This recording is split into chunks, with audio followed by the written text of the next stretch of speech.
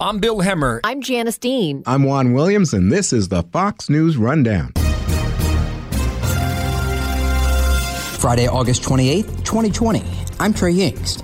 Jobs numbers in the U.S. are getting slightly better as the stock market shows signs of optimism. As long as we continue to progress towards a vaccine before the end of the year, I think that that's really positive for the economy, and I think that's what the market wants to see. This is the Fox News Rundown.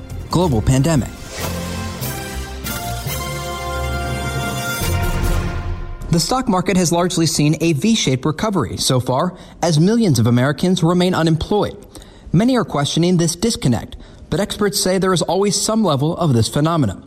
Over the next few minutes, you'll get the latest headlines on the global COVID-19 outbreak and hear from Shana Sissel, the Chief Investment Officer of the Spotlight Asset Group. Starting first in the Gaza Strip, where a coronavirus outbreak could have devastating consequences for the nearly 2 million residents. There are currently more than 117 active cases after the Strip maintained single-digit increases for weeks. Due to current security conditions, Israel has blocked fuel transports into Gaza, meaning residents have just 3 hours of electricity a day since the main power plant in Gaza can't fully operate. Now to Italy, where a surge of new infections is reportedly under control. The country is now reporting more than 1,000 new daily cases, with outbreaks in resort towns and clubs. There was an education summit this week as Italian authorities hope to safely reopen schools on September 14th. Finally, in Mexico, where more than 6,000 new cases a day are being reported. The homeless crisis in Mexico is deepening, according to reports, as resources go to battling COVID-19. Mexico's GDP declined 18% over the second quarter as unemployment rises and the crisis continues. Jobs aren't just an issue in Mexico, but across North America and around the world, as finance markets look to see how and when economies will recover. Well, we're seeing some improvement in the job numbers. We're certainly seeing that the number of new claims has been in decline, and we're also seeing that new jobs are being created. This is Shana Sissel, the Chief Investment Officer of the Spotlight Asset Group. But the troubling number is the number of people that are still on unemployment insurance, so that's the continuing claims number, which remains elevated. But what we're seeing is small signs of improvement. It's going to take quite a bit of time, and we're going to have to get through the pandemic before we'll see real improvement in these numbers. But we've certainly seen stability, and that's really the best case scenario we can have right now. It seems like the stock market has a lot of hope for the future of the country and its ability to rebound. You correctly, last time we talked, predicted a V-shaped recovery and that people would be looking forward to getting out and spending money again and jump-starting the economy. From your perspective now, where are things headed, and what do you think the focus needs to be for the U.S. economy in the coming months?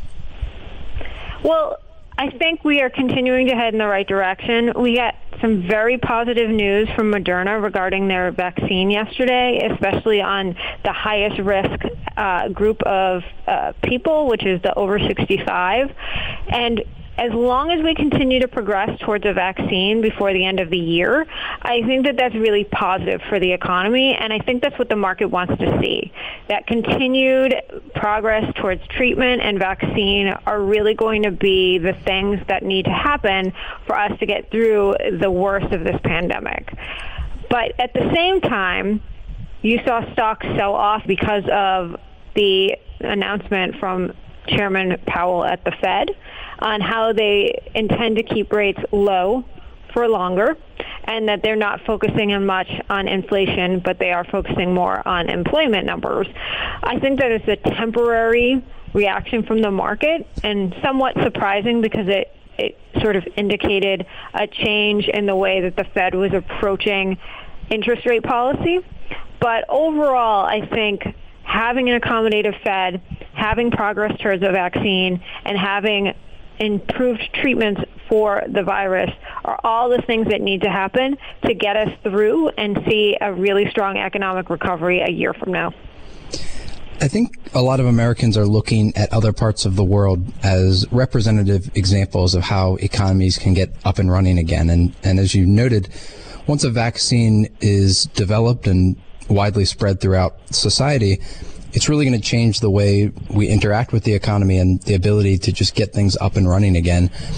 Do you think that at a nationwide level, it is appropriate to focus on other countries that are a few months ahead in their pandemic curve to see how things will look in the coming months for the U.S.? I think that there's some trouble in doing that, especially as it pertains to the countries in Europe and even some of the smaller countries in Asia. They're countries that have populations that are smaller than some individual states in the United States. And they have different cultural aspects in terms of trust in government, mask wearing, and the like. But they're also not that much further ahead of us. We actually experienced the, quote, second wave before Europe did. The European countries are now currently seeing rises in cases while we're starting to see our second wave go into decline. So I think it's very hard to use other countries for comparison because no one's doing exactly the same thing. Culturally, people react differently to what their governments are telling them to do. And you also have these much smaller populations and much different density of population in those countries. So every situation is different, just like every state has a different experience when it comes to fighting the virus. I wanted to get your take on how the pandemic sort of pushed forward a lot of technological innovations for workplaces, but also pushed forward the way people purchase things and the way that we consume goods from home.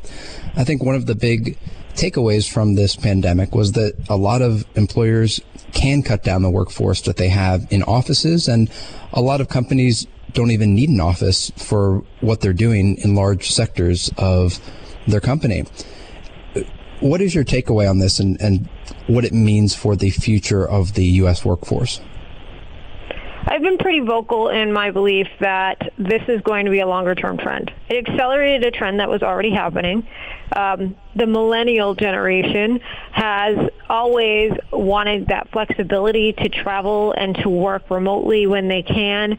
I know as a working mother, that is something that I have personally taken advantage of, and sometimes it wasn't always supported, though offered. And I think what you're seeing is that a lot of employers, even large employers, are seeing the benefit of lower cost of real estate leasing in terms of office space, reducing commute times, finding that employees are actually just as efficient or more efficient when working from home, and on the negative side, more likely to work unorthodox hours to get their work done.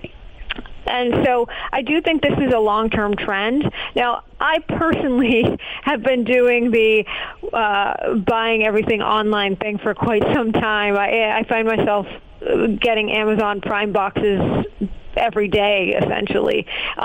So again, that's just an acceleration of a trend that already existed. And that's why when people ask, do you think that many of these stocks that are benefiting from the work from home trend, whether it be Zoom or Slack or Amazon or online retailing, is going to end and these stocks are overvalued once the pandemic ends? I disagree. I think this trend will continue. I think people see the value in it. That doesn't mean that I think people won't want to go out shopping. As a matter of fact, I think once we have some lifting of restrictions and we get through this pandemic, you might see people run to go to the shopping malls and run to get out of the house just because they've been inside for so long. But once we kind of get back to some sense of normalcy, I do think a lot of this remote working, online retail, grocery delivery type of trends will continue in terms of quality of life and being able to better allocate your time to things that are more important. And that is a trend that's long-term for sure. You've been listening to Shayna Sissel, the Chief Investment Officer of the Spotlight Asset Group. We'll be right back. A lot of people talk about the concept of a disconnect between the stock market and the economy and jobs numbers. How do you see it, and do you feel that there is as much of a disconnect as some people are vocal about? People are focusing on a disconnect because it's so apparent right now, but there's always been a disconnect between stock prices and real-time economic data. The stock market is a leading economic indicator, meaning that when somebody buys a stock today, and they're buying it because they think it'll be worth more tomorrow. So they're always focused on what's next in the stock market.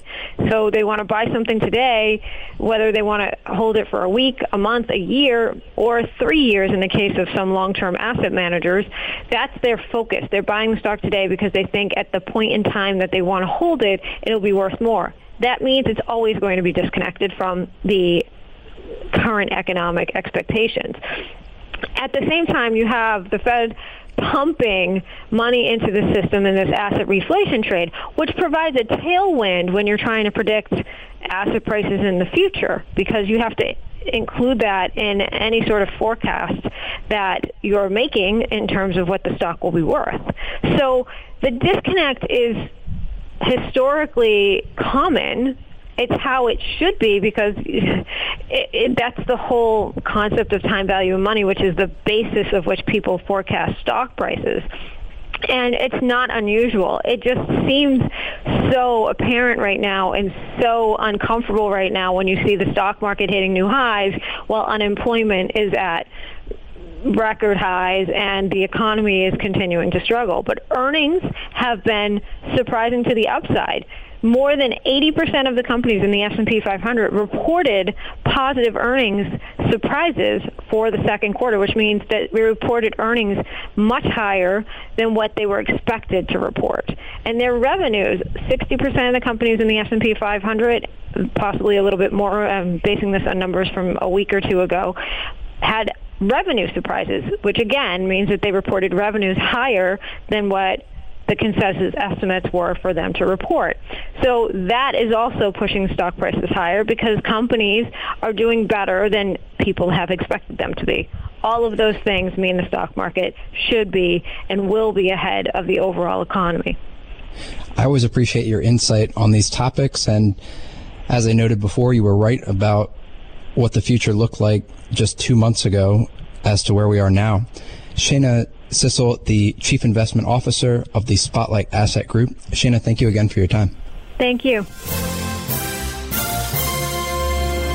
You've been listening to the Fox News Rundown. Stay up to date by subscribing to this podcast at foxnewspodcasts.com. And for up-to-the-minute news, go to foxnews.com.